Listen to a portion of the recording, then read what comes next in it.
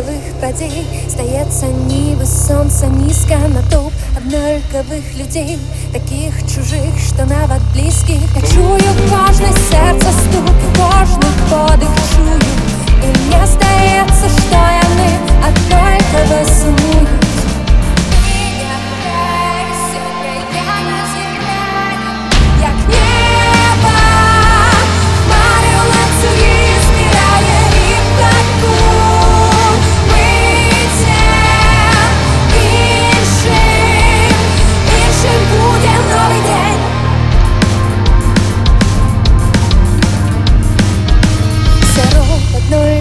Подій на звиклий шлях трапляють ноги, трошки не стає надій, що ми створальники дороги. Я вірю в кожне серце стук, і в кожну крок наперед, і мені здається, що вони змацняють эту віру.